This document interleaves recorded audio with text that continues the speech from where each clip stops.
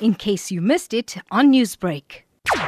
Well, we've been instructed by the family to pursue a medical negligence claim, which we're going to formulate over the next few days to issue against the hospital. Speaking about this, can you confirm if the family have received any compensation from the Department of Health? No, they haven't received anything.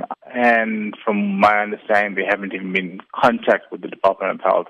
So there haven't been any compensation. So seeing that you will be representing the family, what can we expect going forward with regards to this matter? It's going to be a little ugly. When I say that, we're talking about just in terms of our clients understanding exactly what had happened. So it's going to be quite traumatic for them.